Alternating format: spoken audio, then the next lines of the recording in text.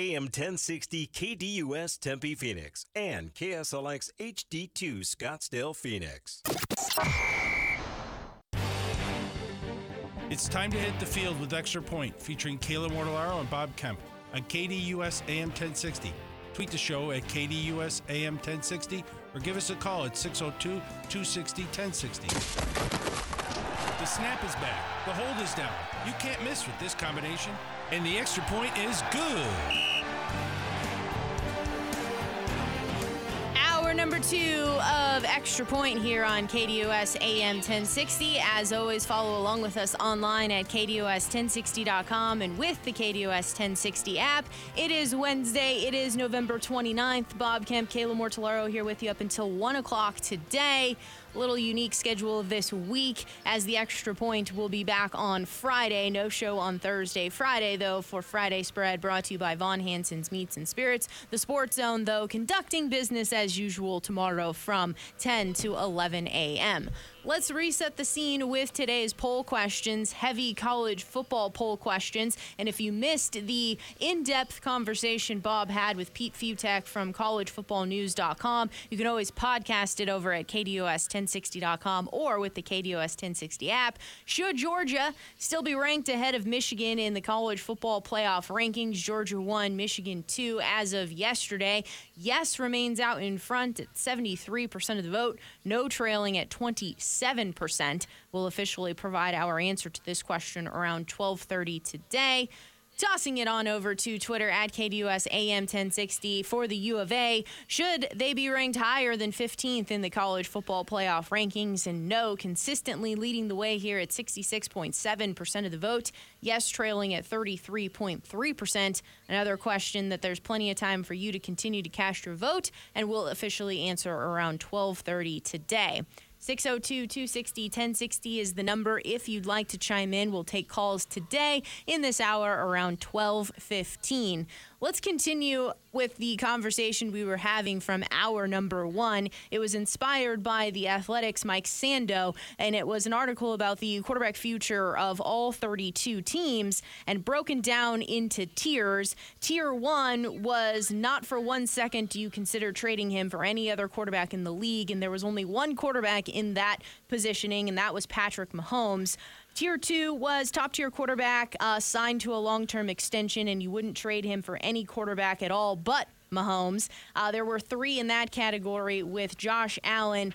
Then you also had Joe Burrow and Justin Herbert. We got to Tier 3, and we're still in Tier 3 as of the final segment, and that was upper-tier quarterbacks signed to a long-term deal and seemingly happy, both sides, with their current situation. Jalen Hurts with the Eagles, Lamar Jackson with the Ravens, and we've landed on Dak Prescott with the Cowboys. Since Week 6, Prescott leads the NFL with 14 touchdown passes, and his EPA per pass play is the highest in the league.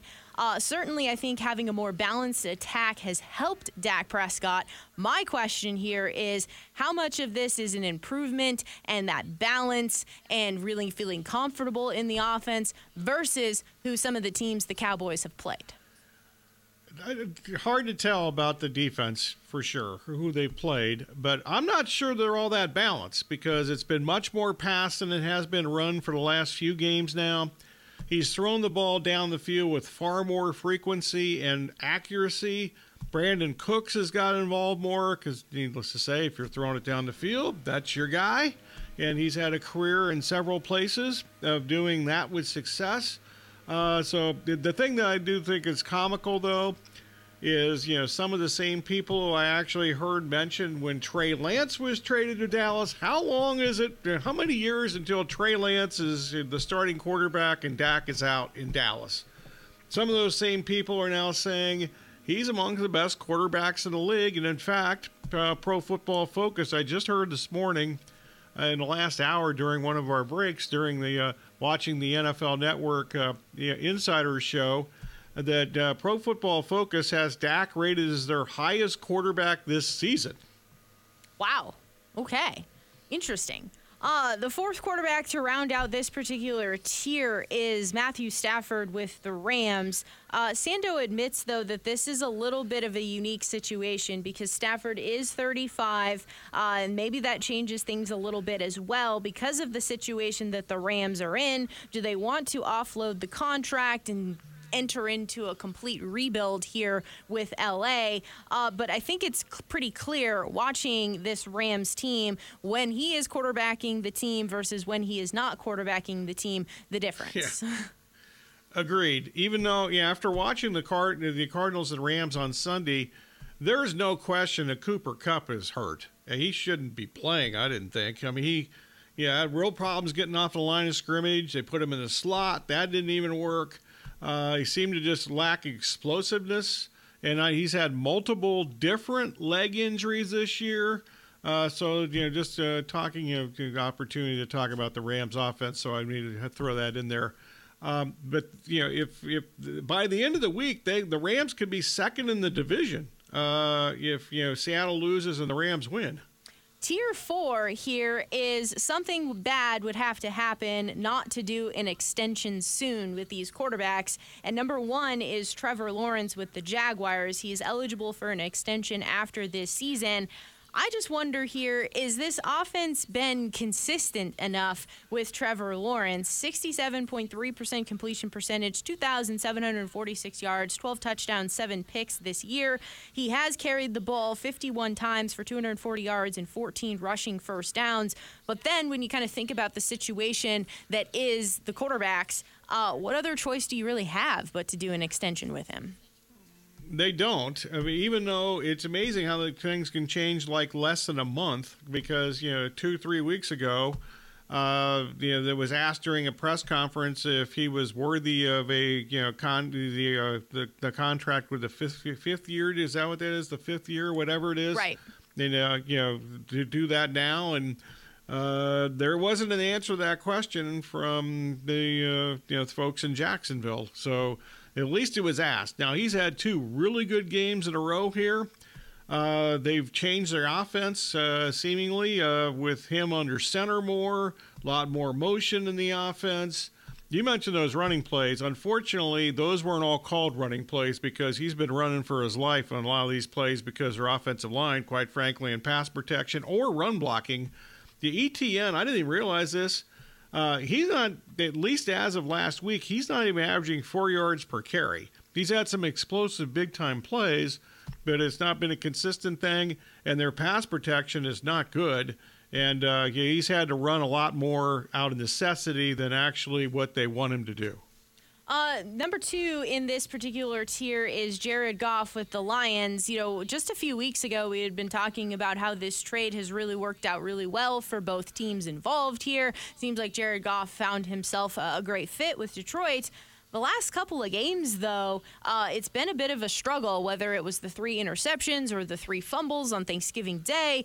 So you have to ask the question here, were those 2 games just an anomaly, or is this something to monitor? The other thing I have to wonder, does offensive coordinator Ben Johnson's status, him going to be likely a major candidate for head coaching openings and opportunities next season, change any of the thinking at all in this particular situation?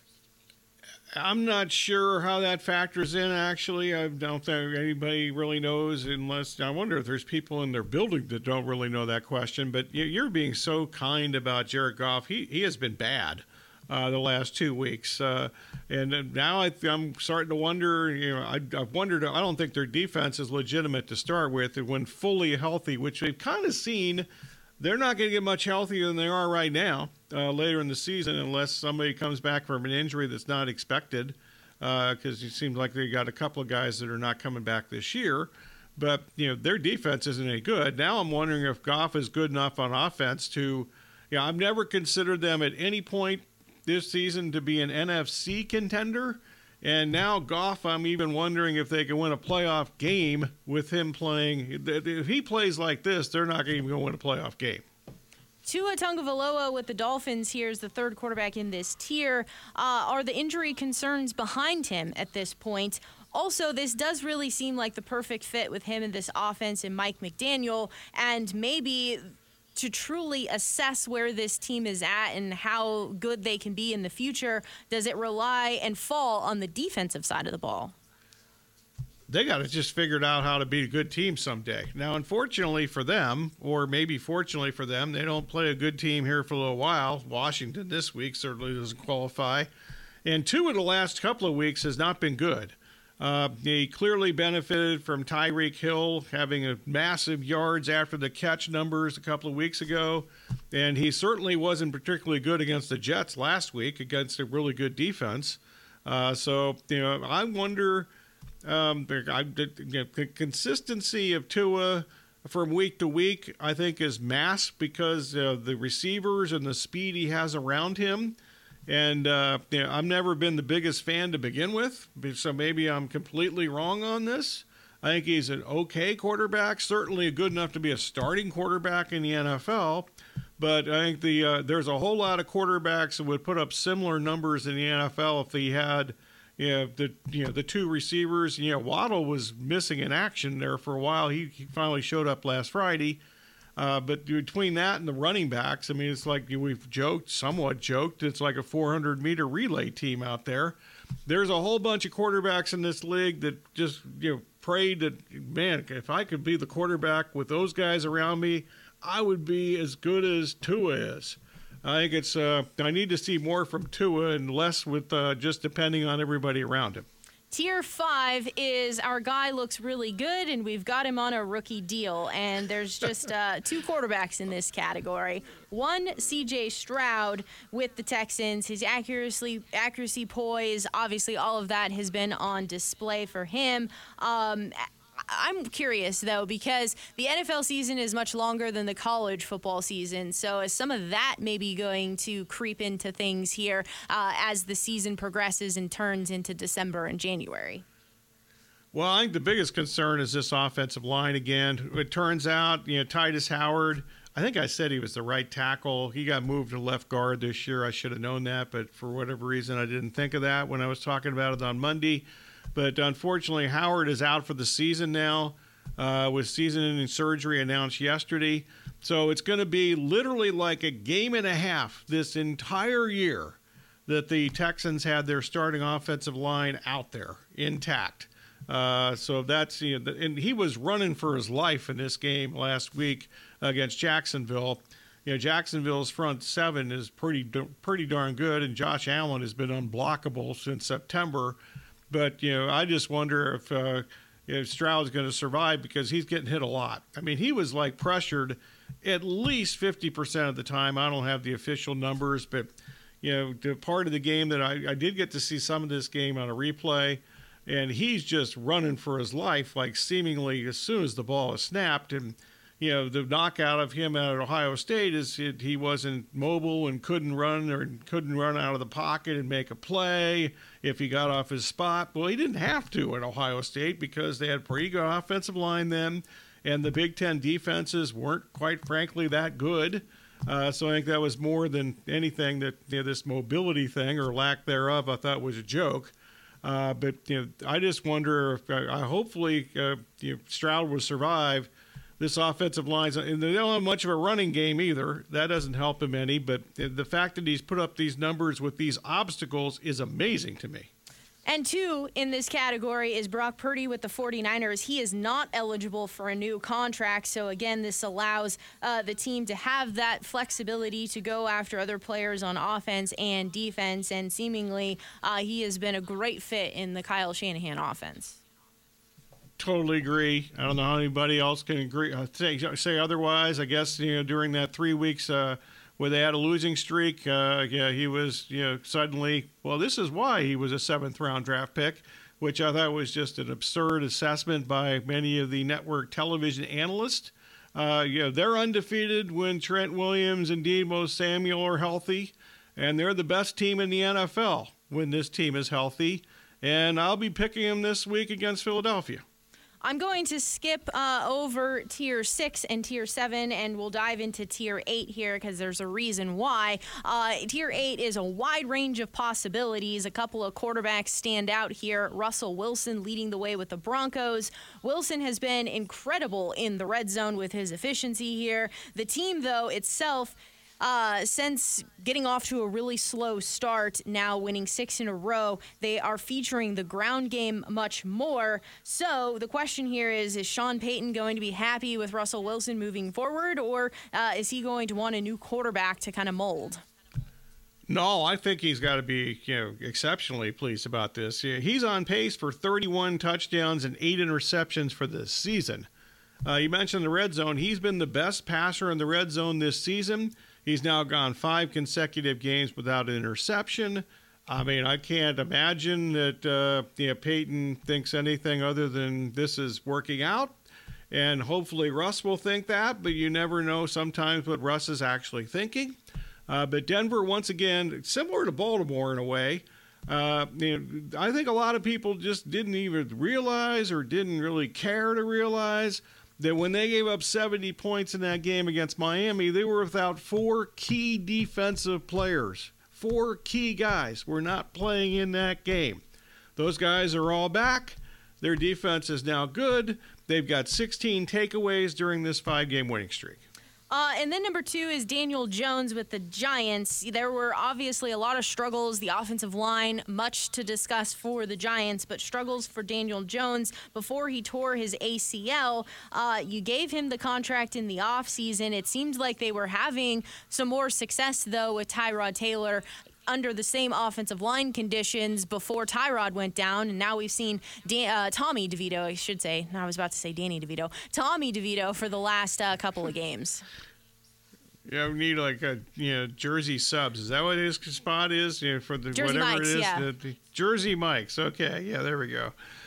So there's those commercials are actually very good. I've never understood this fascination with Jones, whether he was with Duke or whether then he got drafted in the first round and I went, really? Or now he got the contract extension and I went, really? And now some people think he's still the quarterback of the future of the Giants. And guess what I'm going to say? Really? So I've never understood why anybody really thinks he's an NFL franchise or a good quarterback. And finally, here in this tier, Kyler Murray with the Cardinals. Draft picks are obviously going to be there for the Cardinals if they'd like to go in a different direction here. So it all comes down to this evaluation period. What does the new coaching staff and front office think about Murray and really assessing all the needs for this Cardinals team? And can you win? And where is most important? Yeah, good news is that the Cardinals are going to have 2 first-round picks, and I mentioned during the Sports Zone that that Houston pick is right now the 18th pick of the first round, so not as high as most people, or if not everybody, thought it was going to be a much higher pick than that. As far as that goes, the good news is this is by all the accounts of the upcoming draft people that the media mock draft people. This is like the best offensive tackle draft in a really long time, which is really good news because the league desperately needs offensive linemen. Doesn't mean all these guys are going to be staying at the position of tackle in the NFL. But I would strongly suggest that, number one, the Cardinals actually pick a quarterback with their first pick of the draft, whenever that is, and they pick an offensive tackle or a lineman with the second pick because, as I've mentioned, for maybe not for like a half hour now, that their offensive line sucks, and they need some offensive linemen in the draft. Some of the 6 top names so far coming out in the 2024 draft class include Drake May, Caleb Williams, Jaden Daniels, Bo Nix, J.J. McCarthy, Michael Penix Jr. So obviously there will be much more discussion once everyone officially declares, etc., what their intentions are for 2024. Yeah, I wonder how the NFL is going to view Michael Penix Jr., which I've mentioned a couple of times during the season. He's had massive injury history. He's injured right now, playing for Washington, according to a lot of the certainly the betting market, the betting world thinks that it's something physically wrong with him. and look at some of the numbers lately. I think that is understandable that somebody thinks he's not 100% healthy right now. But he's had multiple knee injuries, at least a couple of surgeries, and I'm guessing there are going to be some NFL teams that completely red flag him, or you just don't want any part of him because of his injury history. 602-260-1060 is the number if you'd like to chime in. We'll take your calls now, talk to you on the other side of the break. We'll also dive into the new CFP rankings from last night, college football. That's happening here in the Extra Point. As always, follow along with us online at KDOS1060.com and with the KDOS 1060 app. It is Wednesday. It is November 29th. The number, 602-260-1060.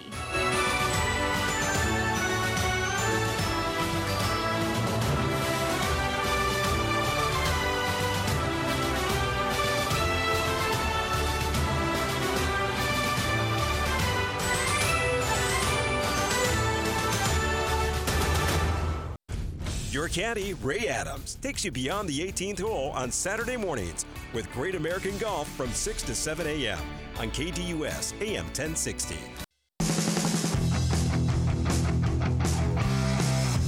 Welcome back to Extra Point. It is Wednesday. It is November 29th. Bob Kemp, Kayla Mortellaro here with you up until 1 p.m. today.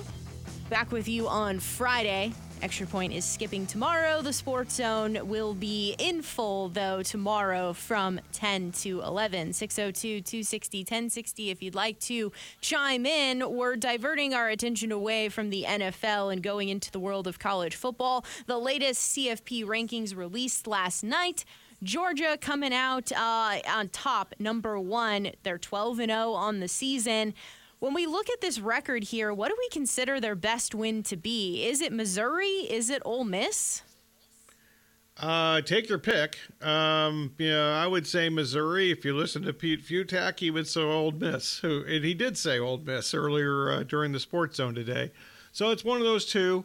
But certainly, I personally think that those two teams are better than Penn State. Pete disagrees on that also, by the way, as he stated earlier.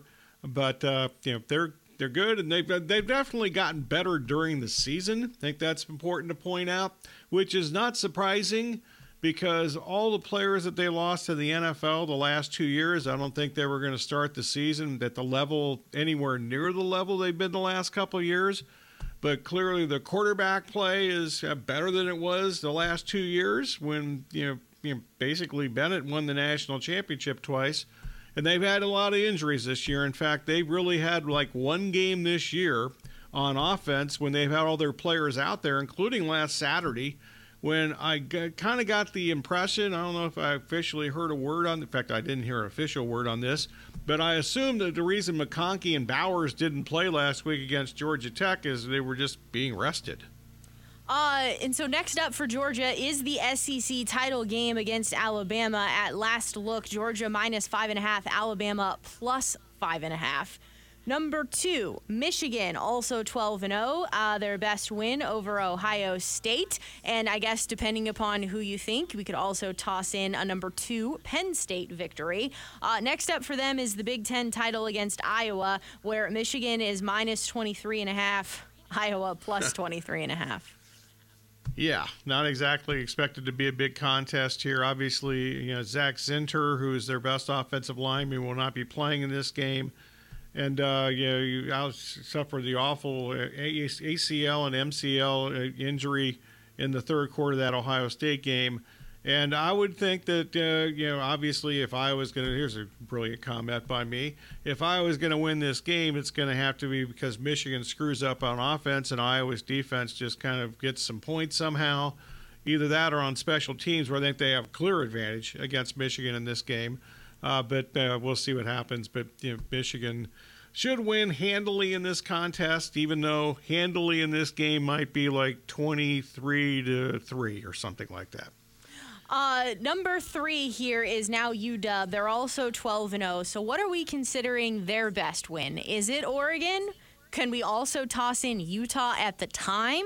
Can we toss in Oregon State? Can we go even further back to U of A based upon how U of A progressed throughout the season? How do we kind of look at the Huskies there? And then they'll have a huge game on Friday for the Pac-12 title against Oregon, in which they are 9.5-point underdogs.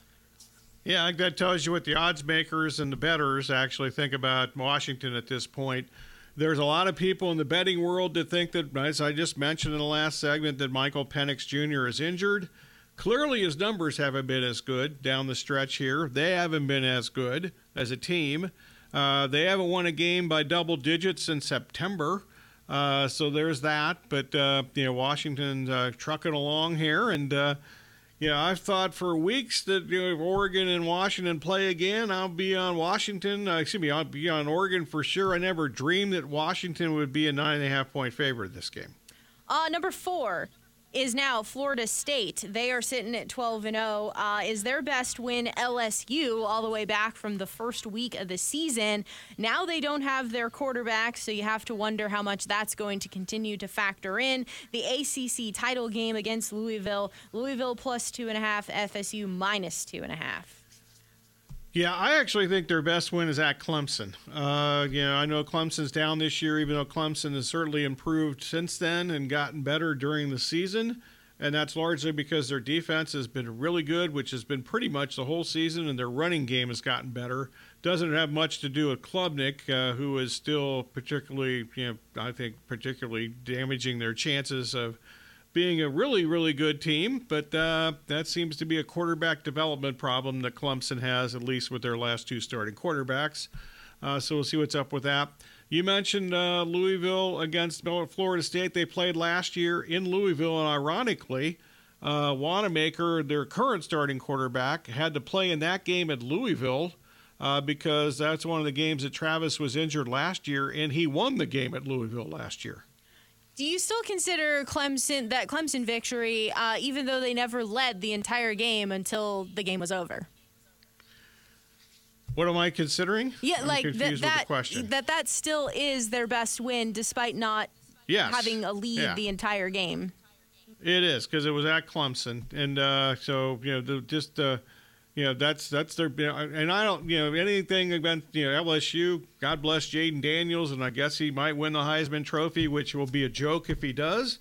But whatever, he has the nice stats and flashy. He's a flashy player, and I guess that's why he's going to win the Heisman Trophy, maybe. But as much as I like Jaden Daniels, there's no chance in hell that I would ever vote for him to win the Heisman Trophy. Back to the Clemson thing. I don't think the LSU victory is that big a deal for Florida State at this point. They lost 3 games, and their defense sucks. Number 5, Oregon, 11-1, and they look like such a complete team, but the wins that they have had slowly get more and more less impressive as time goes on here. But if they do happen to beat UW, is this a situation where the Pac-12 then gets left out entirely, or does Oregon slide into the top 4 if they win Friday night? It seems like the people that pay much more attention to this than me that think that Oregon's in if they win, or whoever wins that game on Friday is in, no matter what else happens in the landscape here. So that's what they say, and like I said, they know much more about this than I do, including the ESPN people or the athletic podcast that I listen to for college football. It seems like everybody's on board with that. I also will say that I would say that most of the Pac-12 wins this season that looked really good before, like a month ago, most of those don't look as good now. Number 6 is Ohio State, sitting at 11-1. They are done with competition, at least until a bowl game, or if they can get some help to slide into the top 4. 7 is Texas at 11-1. Their best win coming against Alabama. The Big 12 title game for them, they are 14.5-point favorites. I think it would be interesting to see what happens if Alabama beats Georgia. What happens with the trio of Alabama, Georgia, and Texas? That, I think, could be the most interesting decision for the committee if Alabama would actually beat Georgia on Saturday. Yeah, that was my next one up with Alabama at 8 at 11-1. And how much does that just shake up everything with a win over Georgia? And does that also then, because Georgia's still currently sitting at 1, if Georgia were to lose, still allow them to be part of the college football playoff? I have no idea. If they're taking the 4 best teams, they should be in for sure. But, sometimes we wonder if they've actually taken the 4 best teams. And Jalen Milroe is certainly much better now than he was when he lost the second game of the season at home to Texas. In fact, Milroe is now second in the nation in yards per pass attempt. I would have never guessed that earlier in the year. I'm guessing Nick Saban would have never guessed that earlier in the year.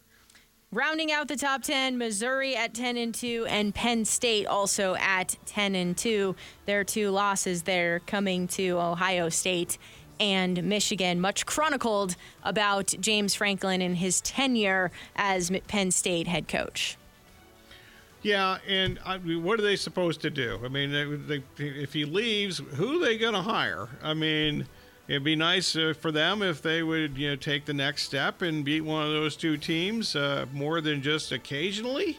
But I don't really know what he keeps changing coordinators all the time, especially on offense, and some of his defensive coordinators left and took head coaching jobs. But I don't have an answer as to how Penn State can actually take that next step, whether it's with Franklin or somebody else. On the other side, we get into the poll questions, KDOS1060.com, as well as the Twitter poll question at KDOS AM 1060. It's all happening next here in the Extra Point.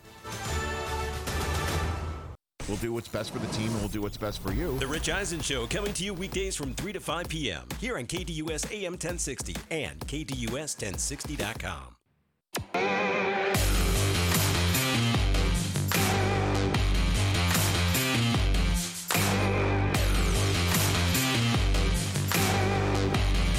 Welcome back to Extra Point on this Wednesday, November 29th. Bob Kemp, Kayla Mortellaro here with you up until 1 o'clock today, as we're doing this week, today and Friday. Let's dive into the poll questions. KDUS1060.com's poll question: should Georgia still be ranked ahead of Michigan in the college football playoff rankings? Yes or no, Bob?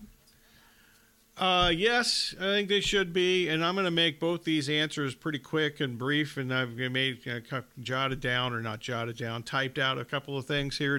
I think they deserve to be number 1. They have 3 wins against the top 21 and now the current CFP. Number 9, Missouri. Number 11, Ole Miss. And number 21, Tennessee. I don't really care about the Tennessee game, but I actually think that the Missouri and the Ole Miss wins are pretty impressive. And Michigan has 2 wins over other ranked teams, number 6, Ohio State, and number 10, Penn State. I actually think that Missouri and Ole Miss are better than Penn State. If a tiebreaker is required here, though, Michigan is the only team in the top 24 that played 0 Power 5 teams in non-conference play. They didn't play any Power 5 teams. The committee is usually favored teams that played at least a challenging non-conference schedule if they had some kind of tiebreaker, as to we have not necessarily 1 and 2. I don't remember a team that's been ranked 2 ever that didn't play one non-conference game against a Power 5 opponent. But, the strength of schedule seems to play a role in some kind of, like a tie-breaking situation in the history of the CFP. So I would assume that would again. So throw all that together, and I think that Georgia still deserves to be ranked number 1. Yes, I am in agreement with you, and for pretty much all the same reasons there. And just because, Michigan didn't really play anybody until they got to the Penn State contest, and then after that, last Saturday's contest. So I say yes with Georgia at its current juncture. And the masses are. And we knew in literally as soon as the schedule. I knew the schedule in February because I'm crazy. But as soon as I saw the schedule, I go, oh my God, their season doesn't start till November. The masses, they are in agreement to the tune of 69% of the vote. They're on the yes side of things, and no sitting at 31%. That is KDOS1060.com's poll question. Let's toss it on over to Twitter at KDOS AM 1060. Should the U of A be ranked higher than 15th in the college football rankings? So we went through the top 10. So you had 9 sitting at Missouri. It's 10-2. Then you have 10 Penn State at 10-2. Ole Miss is 11 at 10-2. Oklahoma is 12th at 10-2. Then you have LSU, the first team with 9 wins, at 13th at 9-3. Then Louisville at 10-2, and the U of A sitting at 9-3. So they are the second 9-win team to pop up in the CFP. That Mississippi State loss is obviously looking pretty bad at this point in time, but they got a whole lot better as the season went along. That defense was pretty darn good. What Noah Fafita was doing on the offensive side of the ball was pretty special here. So I can understand maybe thinking, yeah, they should be higher than 15th here. But then when you look at who these other teams are and their particular record, I think you slot them in and you say 15th. That's about where it should be. Yeah, I agree. I mean, I don't know how they, who in the top 14 should they be ranked ahead of? LSU, you mentioned those teams. That's the team with 3 losses, the only team that's ranked ahead of the U of A with 3 losses. And if LSU played the U of A, as much as I just said, that would be a high-scoring game. Even though I'd be kind of like to watch that game, to be honest, because I think the U of A's defense is the reason they've been so good this year. And their front seven's really good. And LSU's front 7 on offense, or front 4 on offense, not great. And Jaden Daniels kind of has to run for his life more than occasionally. So that would be fun. And also LSU has a really good group of receivers, and the U of A secondary clearly is the defensive weakness. So that would be a fun matchup. And maybe we'll see it in a bowl game somewhere, even though I don't know how that ever works out anymore. They'll have that on Sunday, and I'll probably figure out about halfway through December who's playing in what bowl. So there's with that. But I don't know who, if anybody, who should they be ranked ahead of that's, in the top 14. And on the other side of that, I don't necessarily know who anybody that's ranked behind the U of A should be ranked ahead of them. So that's a pretty bad answer on my part, but I think that it's 15th. It sounds good, and I don't think that they shouldn't be ranked higher than that. I don't think there's any question about that. The masses are on the no side of things here at 66.7% of the vote. Yes, trailing at 33.3%. This is on Twitter at KDUS AM 1060. A couple of news items from around the NFL that has caught my attention. Aaron Rodgers, his 21-day practice window is now officially open. So we'll see if he does, in fact, make his return like he says he has been. This obviously would be at a record speed for returning from a ruptured Achilles, which he suffered just 79 days ago. Yeah, I predict that this is going to be in some shape or form a poll question on Thursday. Then you have linebacker Shaq Leonard visiting the Eagles today. I believe he visited the Cowboys yesterday. This is after He went to lunch with Jerry Jones yesterday. I wonder what they had for lunch. Ooh, I don't know. I hope something good. Yeah. But Shaq Leonard was cut by the Colts last week. What was that? That was last week. Yeah, that was last week. Yeah, he's had 2 back surgeries, and he clearly is not the same player he was. It's not like the Colts. The Colts are in a playoff run here. They're they're the 7th team right now in the AFC, and they didn't think that he could help them win games. So the eye test and what they thought seemed to certainly match. I mean, he's unfortunately. It's not the same player he was, at least the way he was being utilized in Indianapolis. And, I listened to I apologize, I don't remember the beat writer's name, on a podcast earlier this week about the Colts, and he thought a few weeks ago that there were a couple of plays he mentioned specifically that Leonard would have just made with ease in past years, and he couldn't get there this year. Sticking with the Colts, they'll be without Jonathan Taylor, who had thumb surgery today and is expected to miss a couple of weeks. Last I saw, not expected to land on the IR list, but back to Zach Moss now as running back 1. Yeah, and he's really good. That's something we talked about yesterday with John McKechnie of our weekly. In fact, this news came out about Taylor literally like 10 minutes before we had John on. At least that's when I first learned about it. A few minutes before I had John on. And Zach Moss is a really good player, non-fantasy and fantasy-wise. And I don't think there's going to be that much of a drop-off, quite frankly, because it's not like Taylor until these last couple of weeks. He had not performed at a very high level this year, at least compared to the past. The offensive line's not as good, but you can make a pretty good case, and I think a pretty easy one, that the Colts have actually been better with Moss on the field this year than Taylor. And then we have, you already touched on this here, and if it was hour 1 or hour 2, Texans offensive lineman Titus Howard is set to miss the rest of the season, needing knee surgery. That was hour 2, or it wasn't during the Sports Zone. It was like during the extra point here. And we were talking about C.J. Stroud whenever we got to the C.J. Stroud part of this.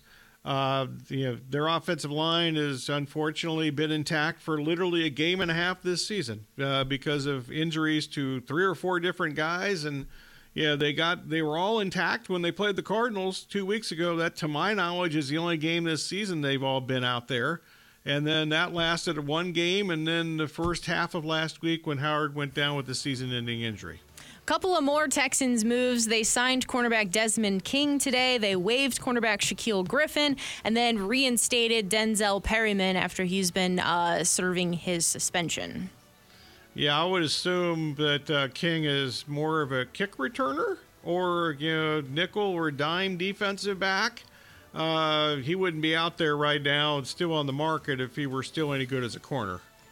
The Suns, they play basketball this afternoon. They're in Toronto. They also have made it to the single elimination portion of the in-season tournament.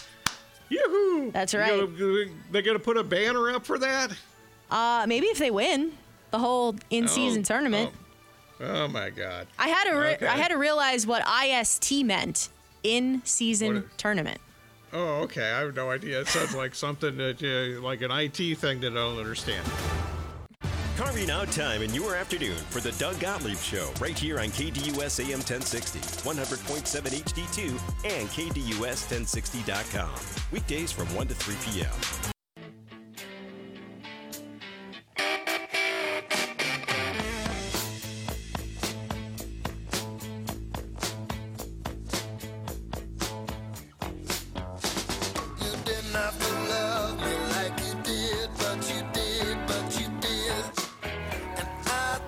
Up this Wednesday, November 29th edition of Extra Point right here on KDUS AM 1060. And as always, follow along with us online at KDUS1060.com and with the KDUS 1060 app. Bob, it's thank you time. Okay. Off of another excellent off-air discussion there when I were talking about women's college basketball in a conversation that I started. That is true. You did. Amazing in itself. All right. Thank you, Time. As always, we thank you for listening. Special thanks to the callers, emailers, tweeters, texters, whomever and whatever else slipped through the cracks. Also, our guest today around college football, Pete Futak of collegefootballnews.com. Obviously, we went through the college football playoff situation. Pete likes Alabama, by the way, against Georgia on Saturday. And we went through some of the college coaching situations, starting with Texas A&M, Elko, now the coach, etc. Also Thursday, by the way, at 10:15, we'll preview the Thursday night Cowboys and Seahawks games with Michael Gelkin from the Dallas Morning News.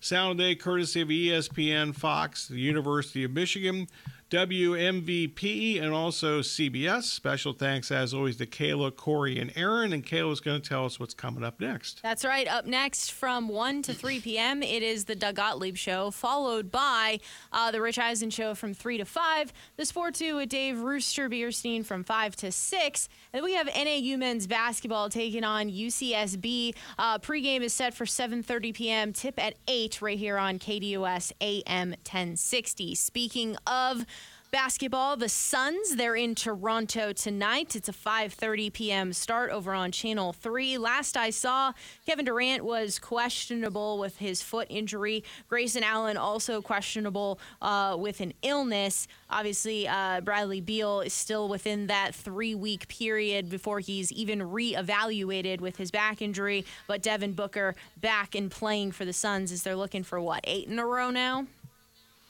I believe that's correct. Yeah, I believe it's currently a 7-game winning streak.